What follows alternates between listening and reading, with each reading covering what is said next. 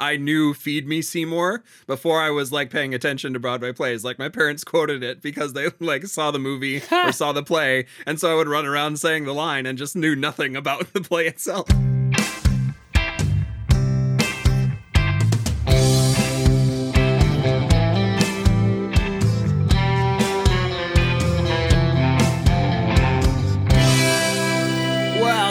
Everyone, welcome back to No Script, an unscripted conversation about theater's best scripts. I am Jackson Nikolai. I am Jacob Mann Christensen. We are delighted to be back early in the new season of No Script with so many scripts on the horizon to discuss. True. Yes. Season 9, I believe, is what we're on right now. And so far, and as of today, it's still this season of musicals. That's right.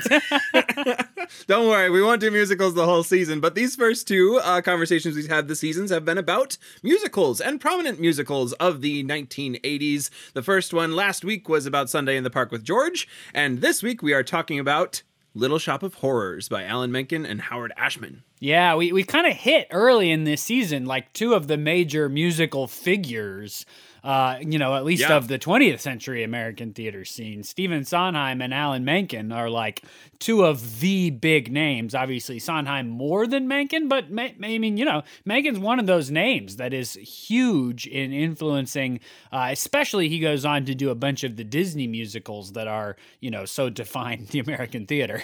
Right, absolutely. So like right in that time of musicals, you have I'm blanking. I'll find it in a second. Sondheim, there we go. Sondheim writing musicals, like big impactful musicals for the stage. Menken is doing the same, but Menken like kind of reboots the Hollywood film musicals by working with Disney, certainly, but also by the film adaptation of the play that we're talking today. There's kind of this moment where it's like, oh yeah, we can do musicals on film. Right, forgot that.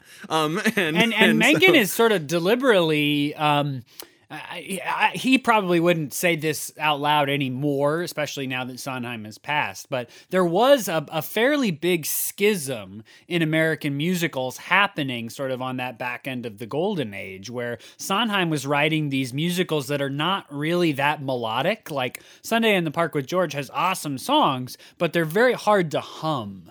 You know what I mean? Like they're hard to keep the melody around. They're hard to sort of whistle to yourself as you're walking down the street. And actually, one of the years that Sunday in the Park was up for certain Tony Awards, a different musical won. And I think, as I recall, the story is that the guy that won took a shot at Sondheim. Like, well, the simple, hummable musical is still alive and well on Broadway, specifically referencing the fact that Sunday in the Park with George has this really obscure score.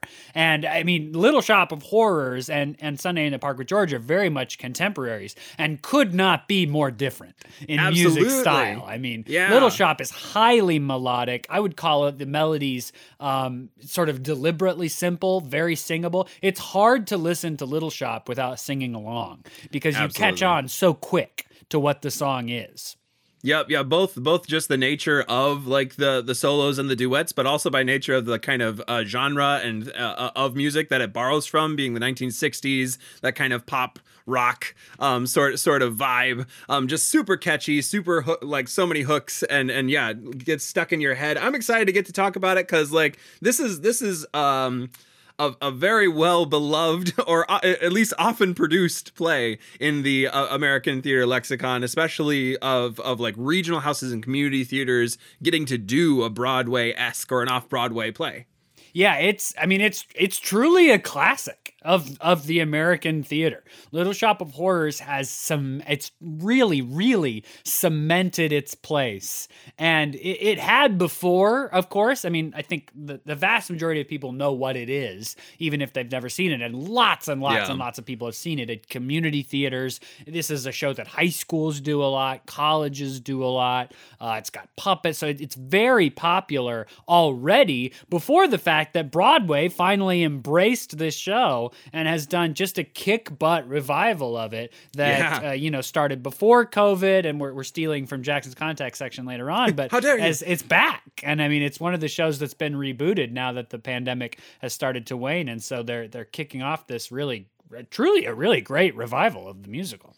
Yeah, a lot of great reviews about it. I'm excited to talk about that in the context, but also just all the ways that this musical has kind of pervaded our culture. I remember I knew Feed Me Seymour before I was paying attention to Broadway plays. Like my parents quoted it because they saw the movie or saw the play, and so I would run around saying the line and just knew nothing about the play itself. So it works its way into our kind of cultural language. Absolutely. Well, we will have a great conversation about it coming up, I'm sure. Before we get there, we do want to ask everybody to consider heading on over to patreon.com/noscriptpodcast. Patreon.com/noscriptpodcast, all one word, no underscores, no hyphens. That's the easiest way to find us. What you can do over there is become a supporter of the show. We've got tremendous supporters right now, folks that have been supporting us for a long time, new supporters. These are people who are helping make No Script the podcast happen week to week. While Jackson and I love to do it, it's a delightful part of our life to get to read and discuss scripts week after week. It's not a free endeavor beyond just the time commitment that it takes to be able to put on a weekly podcast, new scripts every week. There's also a monetary cost to putting on a podcast like this that we just simply couldn't afford if it were not for the folks that support us over on Patreon. So big thanks to those of you who are doing that already. Again, you are making this possible. If you're not, please think about it. The lowest tier that you can join to become a monthly supporter is $1 a month. It's like $12 total a year. I think the vast majority of people listening to this podcast can afford that. And we really believe that at minimum, you are getting that sort of value return on the time spent with No Script. $1 a month is a great level to join at. There are higher tiers if you can afford it, if you want to support us in that way. But at that $1 a month tier, you are really contributing to making No Script happen. So again, thanks to those of you who are already doing that. If you're not, please think about it. Patreon.com/noscriptpodcast. We'll see you over there. Yes, thank you all so much. I echo the thanks. Y'all are the best. See you at patreon.com/noscriptpodcast. And now back to the script. You got it. That was so close. All right.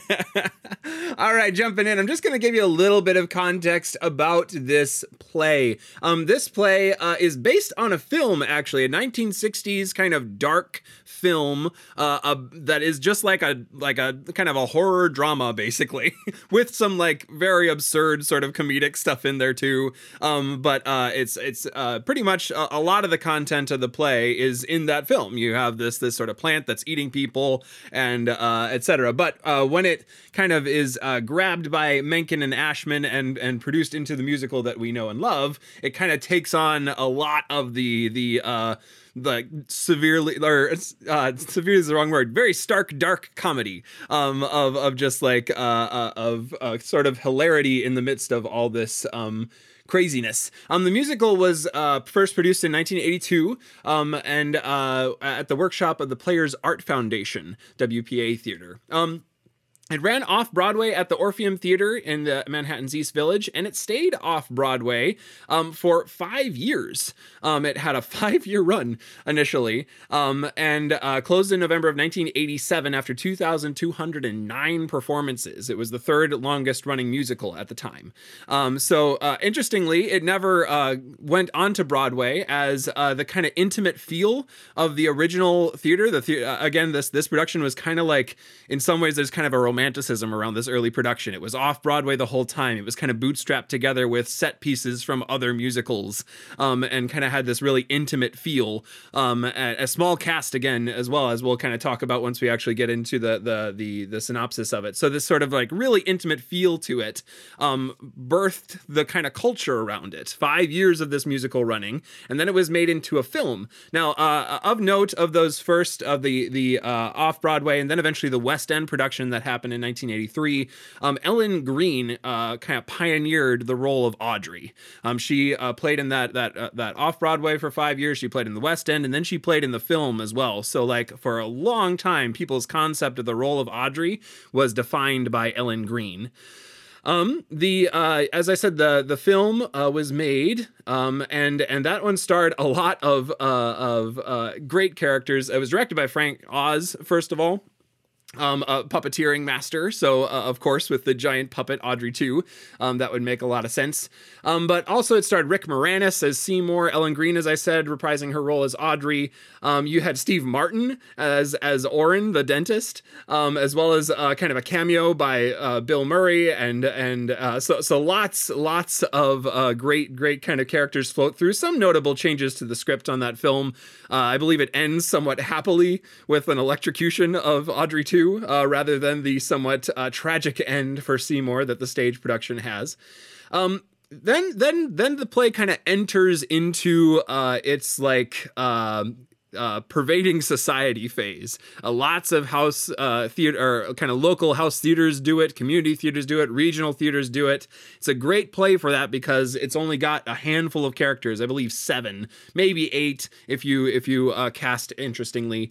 So it's a great show for houses to do. It has oh man, there's just so many. We've got a 2003 actually Broadway, 2003 to 2004 Broadway production that is kind of rebooted.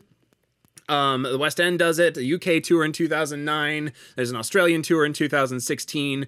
Then 2019 is the kind of big, most recent reboot of the musical. You have Jonathan Groff playing Seymour. You have Tammy Blanchard playing Audrey, and Christian Borle playing the dentist. And that production in 2019 runs basically from like late fall 2019 right up until the pandemic ends. There's a number. There's performances as late as March 11 of 2020. So it's right up until it ends. That. Oh yes, sorry. Yeah. Right up until then, and then so then that production goes dark during the pandemic, obviously. But as Jacob said in the moments before this, it's recently seeing its return to Broadway. Jonathan Groff is no longer playing the role of Seymour. Rob McClure is, but it's in production now. You can get tickets now to go see it. So this play has lots of history. But whether you saw it in the film, saw it in your local community theaters, or in any of its various runs, it has worked its way into our theater lives, at least in America. Yeah, boy, I think I've seen it 4 times at various levels of theater. I'm trying to think. I think I may have seen 2 college productions, but also community theater and high school. I mean, it's just this musical, in part because right, there's not a lot of swearing, there's not a lot of sex. The music is, I would say, although I'm not a highly musical person, but I would say the music's fairly easy to sing in terms of being approachable and singable by high schoolers, by college freshmen, etc. But that it has a level of engagement and character and fun that can be achieved the higher level of actors and directors in production that you get. It's also, I mean, similarly, of course, because I guess there's an interesting connection because Menken and Ashman go on to write a bunch of the Disney musicals, right? Where famously, if you do one of the Disney musicals on stage, you typically rent the costumes from like a warehouse so it all sort of looks the same. And that is very much the case with Little Shop. It's not that you have to, but the Audrey plant is like, you know, in all of its various forms, right? It grows throughout the play. You can just like rent the Audrey plant puppet that everybody uses. And so there actually is a very consistent look across a lot of the productions of Little Shop. Not all of them, of course. I've seen some very interesting production photos as we've been researching the play, but a lot of them look very similar. Seymour's in the same kind of glasses. The shop looks very similar. The puppet is exactly the same puppet every time. And I think that's interesting because that's not the case for a lot of theater, right? Like you look up productions of any given play and the productions I think are going to look very disparate, very, imagined by the group. But Little Shop is a very consistently staged musical. Yeah, no, that's interesting. Yeah, most of the time when you get a script, you kind of try to put something new on it. But I think because of the way that, and certainly that is true of this script in certain ways, there's certain silences that different casts like to highlight, like the shock of Seymour the first time the plant talks or something like that. But in a play that kind of deals a little bit in nostalgia with this, 1960s vibe and music, the kind of distinguishedness, especially of Audrey 2 as like it's kind of Audrey 2 in its 4 stages of growth is just like a consistent theme throughout, and it makes a lot of sense that there's like a rental agency to like kind of keep that running. Yeah, and like there are some interesting plants out there in the productions, but for the most part, everybody's using like that same plant puppet across all of them. That's just interesting to me. Okay, so Little Shop of Horrors takes place in a neighborhood called Skid Row, right? This is a neighborhood of Los Angeles, and at the time that the play takes place, it's a fairly rough neighborhood. It's like downtown LA. It's really impoverished. It's really dirty. The play describes that there are, sort of alcoholics collapsed and littering the stage in the neighborhood everywhere. The trash doesn't get taken care of. And in this neighborhood is a little florist shop run by Mr. Mushnick, and he has two employees, Seymour, who is an orphan that Mushnick has taken in and taken advantage of, for sure. Seymour is made to work almost all the time to kind of be able to have his very minimal room and board with Mushnick. Seymour is sort of awkward, sort of nerdy, very interested in plants, very goofy, and very clumsy, and that annoys Mushnick. The other employee is named Audrey. Audrey and Seymour are very much attracted to each other, but circumstances are keeping them apart. One of those circumstances is that Audrey is dating an abusive partner named Orrin. Orrin is, as you learn in a very funny song later in the play, a dentist, so makes a fair amount of money, but is a sadist. I mean, enjoys inflicting pain and torture. That's why he became a dentist in the great song, it's just called Dentist, but I call it Son Be a Dentist, which is the song where he describes his mother telling him as a child when he was displaying these sadist, torturing tendencies that he should grow up to be a dentist. He'd be very successful at that. Takes a little bit of a pot shot at dentists, for sure. It does. Yeah, absolutely. So Audrey's dating this abusive boyfriend, Orrin. She comes in with a broken arm at one point with a black eye. I mean, very clearly he's abusing her. The play really takes off when Mushnick decides he's going to have to close down the flower shop because they don't get any customers. I mean, it's a florist shop in Skid Row, so nobody comes in. And in an effort to save the shop, Audrey and Seymour convince Mushnick that they should allow him to put Seymour's new plant discovery in the window. This plant is a kind of plant that Seymour's never seen before. Seymour's sort of an amateur botanist, so it does seem to be a new plant of some sort. He discovered it in a neighborhood while he was searching for exotic plants during a total eclipse of the sun. This mysterious otherworldly event that brought this plant into his life. He's named the plant because it's a new species, Audrey 2. That will go on to be the plant's name throughout the course of the show. And this plant is sort of an alien Venus flytrap, is sort of what you could imagine. Now, I've seen some sort of different things that don't quite look so flytrap-ish used, but the famous puppet growth thing that's used in a lot of the productions basically looks like a Venus flytrap with big viney thorns, or big thorny vines, rather. And so that's sort of what you could imagine, and it typically has lipstick on it, or it like the coloring of the leaves around the mouth is such that it looks like lipstick. So it's sort of, big comedic, kind of otherworldly. And Audrey 2 is immediately a success.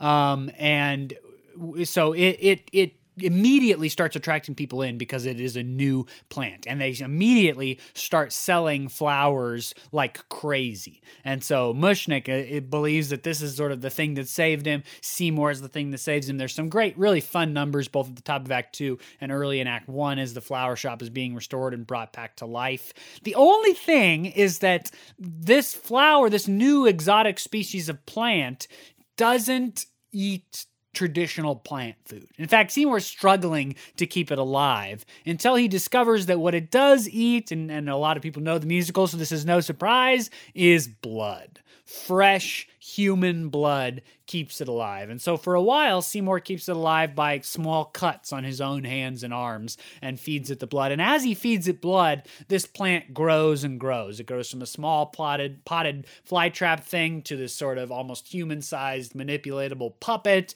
to this plant that takes over the stage to eventually it really does. It's in this enormous puppet thing that fills the whole stage with vines and thorns. So it really grows enormously throughout throughout the show, and that's why how you handle the Audrey 2 puppet is really going to define a lot of your production. What is it going to look like? How is it going to grow? How is it going to become more menacing throughout the play? Eventually, it's such a success. Seymour is getting interviews with radio shows. He's becoming sort of a famous character in and of himself. He's getting paid a bunch. Mushnick decides that, hey, I really need Seymour to keep my flower shop alive, so I'm going to adopt you, and a sort of manipulating their relationship and Seymour's reliance on him to keep Seymour around. And then the plant demands enough blood that Seymour can no longer keep up with the output. It's grown to an enormous size. Seymour, cutting his own hands and arms, is not going to be able to feed it enough blood. So there is a great song, Feed Me, Seymour. It's the song, if you know it. In the song, the plant Audrey 2 basically makes the case that you're going to have to go kill someone and feed me the body over a long, you can parcel it out so that it feeds me for a while. But that's basically the only way forward. Well, of course, Seymour is not pleased about that. He's not an inherently evil human being. He doesn't really want to kill somebody to feed him to a plant. The plant tries a bunch of different tactics trying to convince Seymour of all the different things it can give him, fame and money and cars and all of this stuff. And eventually, of course, Audrey, the human, the plant says will, fall in love with him and want to be with him.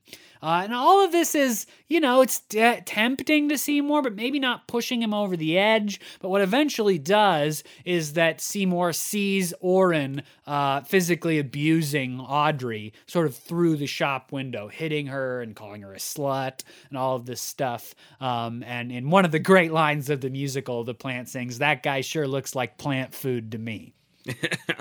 And so Seymour makes his decision. He's going to kill Orin, the dentist, Audrey's abusive boyfriend, as a way to protect Audrey and also as a way to get the food for the plant. So Seymour goes to the dentist. This sadistic, evil dentist is going to strap him to the chair and do all this terrible stuff to his mouth as Seymour's deciding whether or not to kill him. Seymour's got a gun, and eventually Seymour decides, I can't do it. I can't shoot him dead. And at that moment, Orin, the dentist, who's addicted to like his own laughing gas, suffocates on his laughing gas, and Seymour doesn't save him. And that's how the first death happens. Seymour takes the body back to the plant and starts to feed it out over a number of days. That's end of Act 1. The first murder, the first feeding the plant a whole human body. You can imagine how big the plant is at this point to be able to devour whole humans. The plant keeps getting bigger, both in fame and in what it's offering Seymour in terms of money and affluence and prestige, and also in terms of its size. Mushnick eventually decides or figures out what's gone on.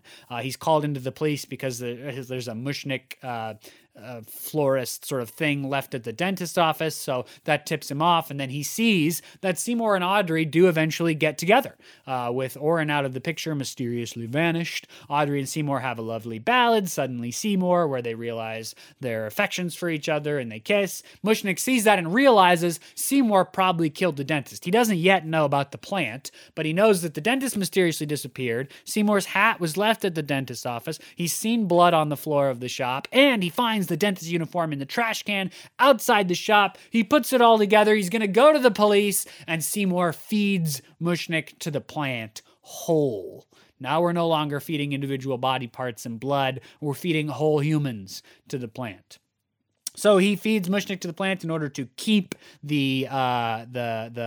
keep it down, keep the secret. Now he's starting to get more and more offers. The actor playing Orin comes back as a number of different there's a book tour, there's a TV show, there's the cover of Life, all these different sort of agents who want to put him up front and personal in the world. And at that time, Audrey comes back and sort of through an accident ends up getting eaten by the plant herself. Seymour has decided to kill the plant, notably. He's decided he's not going to take this fame and fortune. He needs to end this plant instead of doing all that. Great choice, Seymour. Unfortunately, while he's out of the shop, Audrey, by accident, puts herself in a position to be consumed by the plant. Seymour rushes in just as it's happening and manages to pull her from being swallowed whole by the plant, but she's so injured that she passes away. And in her dying song, she asks Seymour to feed her to the plant so that she can be part of his life forever, be part of the thing that's bringing him so much fame and fortune. So after she's passed, Seymour feeds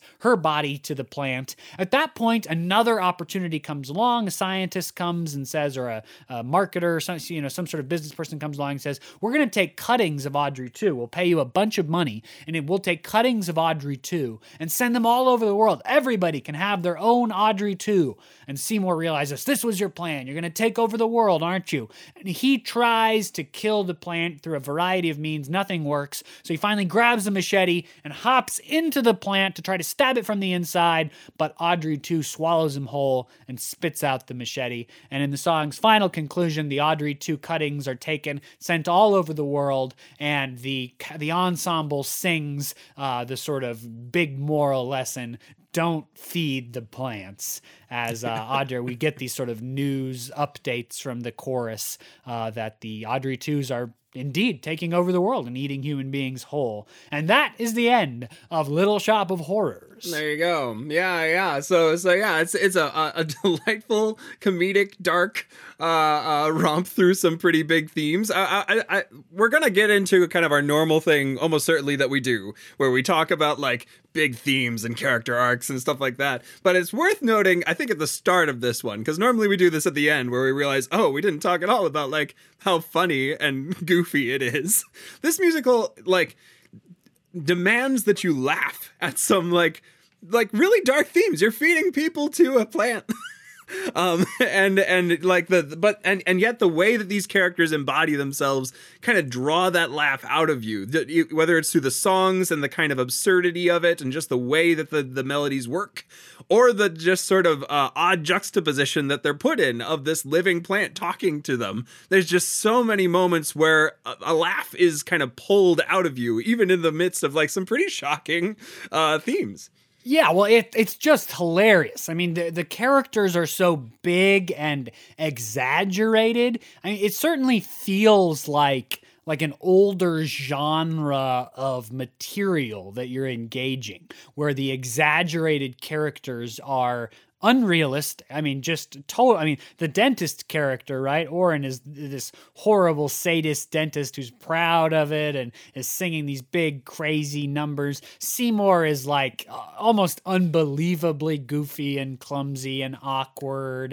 And Audrey is this sort of, honestly, sort of a sexist is picture of this sort of abused woman with a heart of gold that falls in love with the main character. And so I think immediately your instinct is to sort of say, oh, this is odd and exaggerated, but you just fall into the way the characters talk and sing to each other and the driving score and how quick the action moves, that it overwhelms you, and you just end up enjoying the fact that we're living in this heightened world. And in this heightened reality, plants talk and characters do things that are exaggerated but also hilarious. And the writing of the book to the music, the lyrics, is so good that it just pulls you in this sort of strange way that truly has defined Little Shop's success.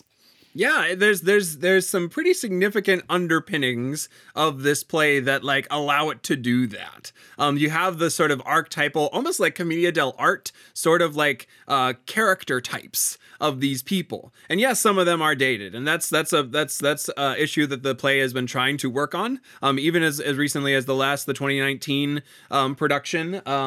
The role that Ellen Greene kind of premiered as Audrey kind of didn't hit the same way. So Tammy Blanchard did some things with the role, and I imagine she's continuing to kind of continue with it and adapt it. But even so, the dentist being that reprehensible of a person is a necessary archetype to be the foil for that, because he needs to be the first one that justifies Seymour killing, because Seymour is not a killer, really. In that first scene especially, even the multiple times that people end up dying, he doesn't like push them in necessarily, but he does allow this horrible person of the dentist to die. at his own hand, essentially. He doesn't save him. He doesn't push Mushnik in, but he says that he put all the money from the cash register inside of Audrey and kind of relying on Mushnik's greed to kind of pull him into the plan. So you have these you need these archetypes in order to kind of push Seymour further along this path of depravity, I don't know, of murder that the plant is like pulling him into. Yeah, well, and it's the way that the show plays with these, I would almost call them American archetypes, that really works, right? This, for example, the jerk abusive boyfriend, right, is a overwhelmingly reoccurring character. And what does the musical do with it? They turn it into a way to make fun of dentists. I mean, it just that additional little twist to bring a sort of comic perspective, a little extra layer, just to make it something where the character is not just this thing that we've seen before, yes, but also this sort of everything about it is terrible, and everything about Orin is terrible. But the musical finds a way for us to laugh at it, honestly. And it's our ability to laugh at it, or Seymour the same way, right? This nerd, this awkward goofball character. What does he end up having to do? Kill people. I mean, the awkward nerd, goofball doesn't like put on some new outfits and go to the prom and get the girl, like in every other teenage romantic whatever. He has to kill people to get his fame and fortune. So it's the slight twists on not what is expected, but on these sort of models for characters and how they interact with each other. Yeah, and in that way, it kind of relies, again, on a very old thing. This kind of like, what would you do to change your situation? What would you do to hold on to your situation once you have changed it? And that way, a lot of people have compared this to the Faustian myth of Faust kind of making a deal with Mephistopheles to get more fame, more power, and then what the lengths that Mephistopheles pushes Faustus to go to hold on to it. It's very similar. It's a kind of a new twist on that kind of old myth of like, yes, what if there was a way for you to, what if you could change your fate? What if you could like, what if you could like in a day switch everything about the bad things about your life that you don't like and get rid of awful people, because surely they're more awful than you. But then like the reality of the lengths that you would go to hang on to it makes you realize, oh no, what if I am that awful? It's a kind of a classic, almost parabolic tale. Yeah, well, I think the other sort of more ancient structure that you could look for in Little Shop of Horrors is like a Greek tragedy. Yeah, I mean, very much, right? This play has a chorus, a trio of these singers that sort of parade throughout the show, and they serve in a very interesting way as the chorus, in the sense that they are characters in some of the scenes, sort of observers who live on Skid Row. They help advertise the flower. They talk with the characters as characters, but then they also serve a sort of otherworldly role of commentating on the action. They sing backup for the flower, which does not make any sense for them. It never seems to be that the characters that these three chorus play in the dialogue, they don't seem to know about the flower killing, but they're the backup singers for Audrey too. So they serve this sort of dual role of observer and commentator like a Greek chorus does. Seymour, as this sort of Greek tragic hero, right, takes on this one thing that collapses not only his life, but the life of everyone around him. The tragic consequences befall the people that he loves, and then, of course, finally him at the end. Yeah, the kind of his own the manifestation of his greed, or the manifestation of his choices, is what consumes him in the end. And yeah, no, absolutely, the kind of like etherealness. I love the chorus of Chiffon, Crystal, and Ronette that just kind of float through the different scenes. Will pop in a lot of times really comedic effectiveness will pop into a scene as like backup singers on the theme of whatever the song is about. But the way that they move through it kind of definitely brings in those sort of like classic Greek themes. Perhaps in the stage version, at least, the world isn't necessarily better off at the end when the tragic hero goes away, because now the world is filled with Audrey 2s. But you do kind of get a very comedic version of catharsis at the end. You have the kind of pity and fear of like, what would you do if you could like, have your one big break, but it meant having to do some of these sorts of things. The kind of final song has like, there's so many jerks around the world who are willing to feed these like little Audrey 2s blood, so don't feed the plants. So it's kind of calling to mind that sort of pity fear warning about like what would you do if you could do this. And that warning at the end of the play, don't feed the plants, I just find it so effective because it's simultaneously really on the nose. Right. I mean, it's not subtle in the sense that it's very much, clearly a commentary on what Seymour did throughout the play. But at the same time, it doesn't come right out and say it, right? There's no interpretation for the sake of the audience where the characters sing about how, the plants are really a metaphor for fame and money and getting the things that you want. And when you feed them with the pain and suffering of, whatever, however you want to describe the theme of the musical. There's lots of variations on that idea. What are you willing to sacrifice for what you really want out of life and things like that. So they don't come out and explain it. So it's at once not subtle at all in the way that the rest of the musical is. Nothing about this musical is subtle. So it's not subtle at all, so it fits in the world of the musical. And at the same time, it has an additional layer that is, for the moment after the play.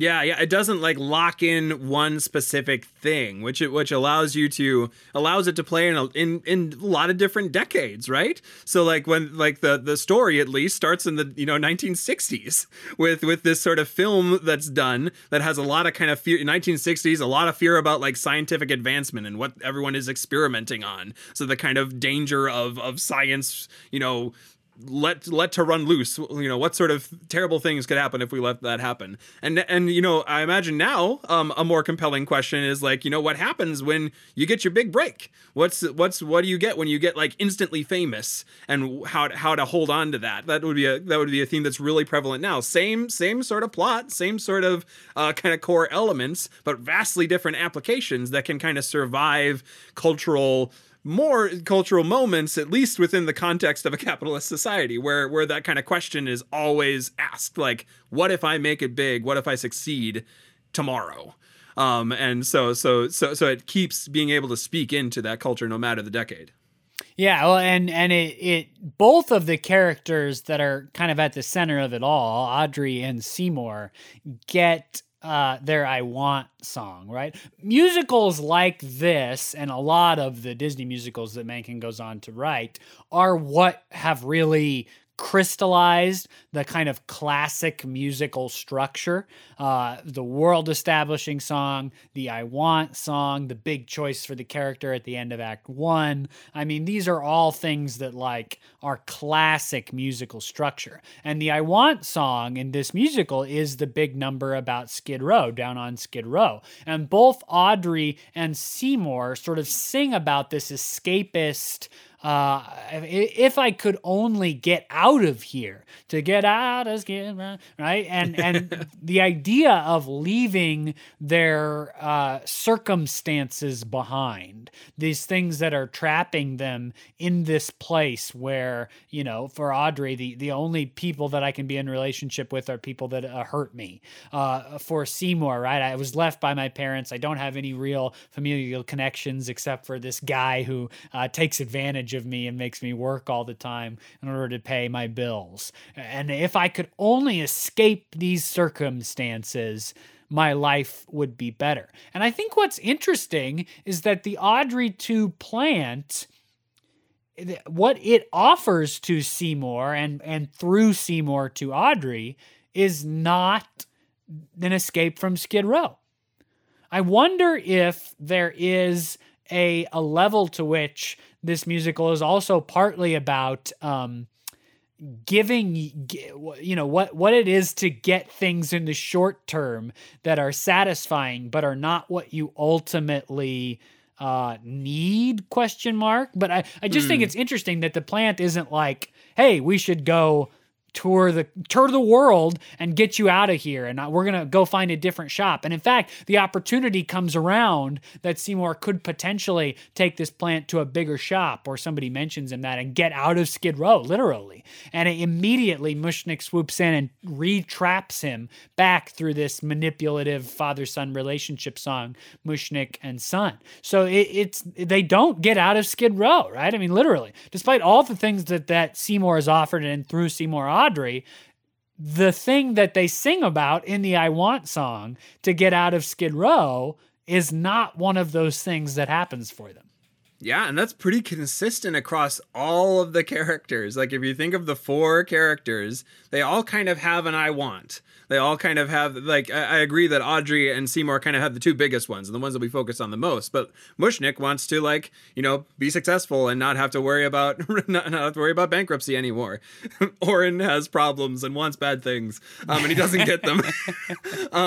But yeah, consistently the kind of net that is, or the web really that is weaved by Audrey 2 denies them things while kind of promising, but never fully coming through on the ultimate dream. And that way it's kind of like, again, another archetype of the devil at the crossroads sort of thing, where, you know, you get something that you think you want, that you think is going to lead you to the thing that you ultimately want, but it's at the cost of something much greater, and for you to never reach that end goal. So you have that sort of like consequences of feeling good for a little bit versus the possible future, and the sort of good things in the future. Yeah, and this really oppressive environment that the play sets them amidst is almost an antagonist in and of itself. Ooh, I mean, yeah. This play is sort of odd in that, like, who is Seymour fighting against? Seymour makes some decisions across the course of the play. Largely, they're decisions to first to not save the dentist by way that of course it really is his way of murdering him, and then by tricking Mushnick into joining the plant. And then I think another crucial decision is to feed Audrey's body to the plant. And then in that moment, I think he decides to continue to let the plant be alive, only until his mind is changed again by the fact that the plant is going to spread all over the world and take over humanity and blah, blah, blah, blah, blah, right? But it's interesting that a lot of those decisions are not made in pushing against another person, right? It's what Seymour's goal is. What exactly? You know, it's a little nebulous to me. He's a little reactive to me of a character for a sort of traditional protagonist. Yeah, definitely. He's definitely taken advantage, like, easy to be taken advantage of by Audrey too. And I think partially that's due to his, like, a lot of times the choices that he's trying to make are to try to, because he loves Audrey. Not Audrey too. So you have these multiple times kind of later on, especially I think it's like Act 2-ish area, where the sort of ramifications are starting to kind of land home, and the choices that he's getting are tied to his ability to continue to keep Audrey 2 alive. The question is, will Audrey still like me if I don't have this success? That of course is like kind of there is a moment where he manages to ask her that question, and it just comes a little too late, because she says, yes, of course I'd like you if that never happened, and then he kind of reveals the lengths to which he went to kind of accomplish what has come to. And so you again get that sort of tragic like getting, like, what you think it takes to get what you want ends up making the thing that you want inaccessible to you. To the point that the thing that you have to do removes removes Audrey from the equation. The thing that keeping Audrey 2 alive kills Audrey. So it's this, again, a beautiful sort of tragic net that gets put around Seymour, who I agree doesn't have the sort of heroic strength of a Creon or something like that. And I do think that that's intentional, and it's intentional all the way back to the original Little Shop of Horrors horror movie. There's a great quote from the guy who created that original Little Shop of Horrors, and it was originally going to be about a vampire, and things kept changing. And he's this famous B-movie horror director, and he has, he says in an interview, a real opposition to the sort of traditional hero. This sort of take action, brave, step in, change the world, fight the bad guy sort of hero. And his opposition to that produces a quote unquote hero like Seymour. And I think Seymour's almost an anti-hero. And I don't mean that in the way that we traditionally mean that, where he's like, he is the villain that is but also, like although to be honest, he is killing people, so that kind of works. But what I really mean is that he's like the opposite of a traditional hero. He's weak. He's a klutz. He doesn't ever really, make a big decision to get. It's all in the moment. Like, what am I going to do? Really, the most heroic decision he makes, I think, is to save Audrey from her abusive boyfriend by going to kill him. But then he doesn't do it. He doesn't do it. So he's this sort of odd hero for us to follow. And truthfully, it gets a little hard in the musical to wrap your arms around Seymour as the character that you're really following and rooting for, because all of the decisions that you'd sort of hope to root for that he has to make are like decisions that you're like, I don't know, man. You really want to kill them and feed them to a plant? Yep. Yeah, no, it's kind of, I think, deliberately blown up to crazy proportions where it's like, I could never imagine myself doing that. But which is interesting because I don't know, these last two plays, it's interesting to think about the two plays together that we've talked about, A Sunday in the Park with George and Little Shop, because they're both kind of have these themes of what artists need to do to survive. A lot, a number of these, it's easy to wonder if some of these playwrights are kind of working out some of the angst from having come up and trying to make it in theater, because there's this question of how hard do you push before you lose yourself. And both of them, George, the later on George from Sunday in the Park with George is like pushing himself, trying to make connections, so much so that he can't do his art. Seymour is pushing himself to try to keep this plant alive so that he can maybe get out of here, so that he can maybe have the life he wants. And yet it's all taken from him in the end. So you kind of have, it's interesting. Fascinating. I truly don't know if I've ever heard that reading of Little Shop before, but I think it's an interesting one. The idea of it as a sort of metaphor for creation. And although, again, I think Menken is quite proud of his Disney musicals, it is sort of interesting, and this of course came before it all, but it is sort of interesting to think in terms of like his life and career, that like you sort of wonder sometimes, does he wish he had done more serious work, although he ends up having a really profound impact on the world. I mean, the Disney musicals are as popular as anything most other playwrights and musical writers, even Sondheim, ever possibly did. But, did he feed the plant a little?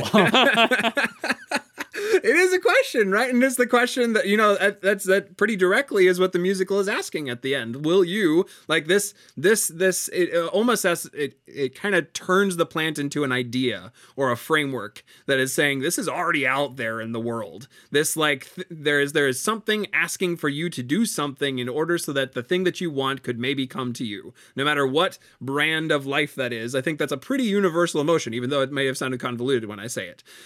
This sort of like desire to get just another step further and change your circumstance is out there. And what are you going to do? Are you going to pay the price to the devil at the crossroads? Are you going to push for it, even though it might hurt you or people around you. And the kind of plea that it says is, don't do that. Don't feed the plant.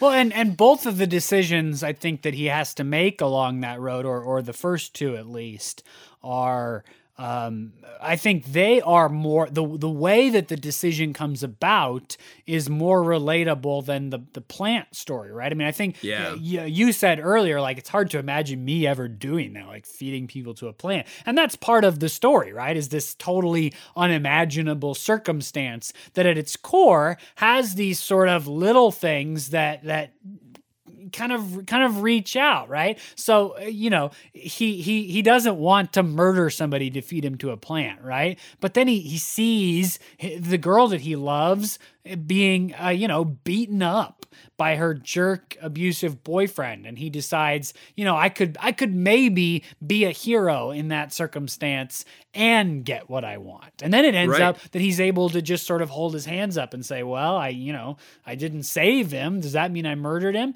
And then when Mushnik is going to turn him over, right? It's one of those things that all happens so fast. The decision has to happen so fast. It's never like along the way, he's like, I'm going to become a guy who feeds people to plants to get what I want. It's a series of little decisions that he makes that are, again, I think sort of reactive for a protagonist character, but their reactiveness is part of the story, I think, where it's like he never makes an active forward decision to become the plant, feeding murderer. But in these series of small reactive decisions, he ends up being that.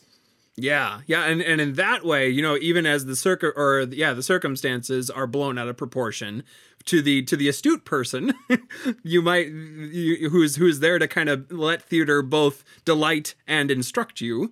This play kind of asks the questions like, have you already made those choices? Are you already kind of like just the little tiny bit of difference? Because yes, the ridiculousness of feeding someone to the plant is like never would do that. But if you actually took a second and think, there's someone in the whole globe that you're like, the world would be a little better if I fed that person to a plant. So it kind of makes like it brings it just that little tiny bit closer. The absurdity allows the space to ask a sort of interesting question of yourself and what to guard against, what you're capable of. And I think you're right, totally right. It's the absurdity that helps it all, because we're not expecting these characters, I don't think, to make realistic choices. I think they make earned choices in the context of the absurdity of the show. I'm not saying I don't think their choices are earned, but they're not like human choices. I think that Megan and Ashman would probably be mad at me for saying that, but I just mean that they're not, the choices that the characters make in the show are part of the exaggerated world of the play. And because of that, we buy in. And I think it's only when you sort of take that 1,000-foot view at dinner afterwards or whatever, where you realize there's something parabolic about the play, about the feeding of your secret inner wants, and the expense that might have on the world around you. This has been the conversation pretty much. This is a great play for those conversations. This in some ways this was the afterwards après opera going out to get a drink and talk about the show. It's a great show for that because you have a great time while you're there, and then you leave and you're like, oh, themes, and can kind of dwell in the play a little bit longer. Fortunately, this conversation doesn't have to stop, even though we're out of time. We'd love to keep talking about Little Shop of Horrors with you. Now listen, oftentimes I will say, maybe some of you have been in this play or seen this play or whatever, and I'm like, there's no way anyone's ever seen or been in this play. Just because of either the obscurity of the play or because it's a new play on Broadway or something like that. But this play, I guarantee that there's at least 30 of you who have seen this play or have been in this play and have read this play or just interacted with it in some way. It's a great show. We'd love to keep talking with you all out there in the social media realm. We're on Facebook, Instagram, or Twitter at the username @NoScriptPodcast. We also have a Gmail, noscriptpodcast@gmail.com. Find us on any of those sites. We'd love to keep talking about Little Shop of Horrors with you. Absolutely. If you've liked this episode or any of our other episodes, you can pass this podcast on to your family and friends. Tell them about the show. Tell them about an episode you liked, a script you know they like. If you know folks that like theater, that like plays, reading, whatever, stories, this is a great show for them. Send them our way. We're so appreciative. You can send them to Spotify, Apple Podcasts, Google Play, or Podbeam, where we're hosted, and also YouTube now. We are up on YouTube. You can find us there. Just search No Script the Podcast. And we're slowly getting the kind of lexicon of all of our previous podcasts up onto YouTube, so eventually be able to access all of the shows there. So keep an eye out for that if that is your platform of choice, and keep an eye out for next week when we're talking about another script. Until then, I am Jackson Nikolai. I'm Jacob Mann Christensen. Thanks for joining us for No Script the Podcast.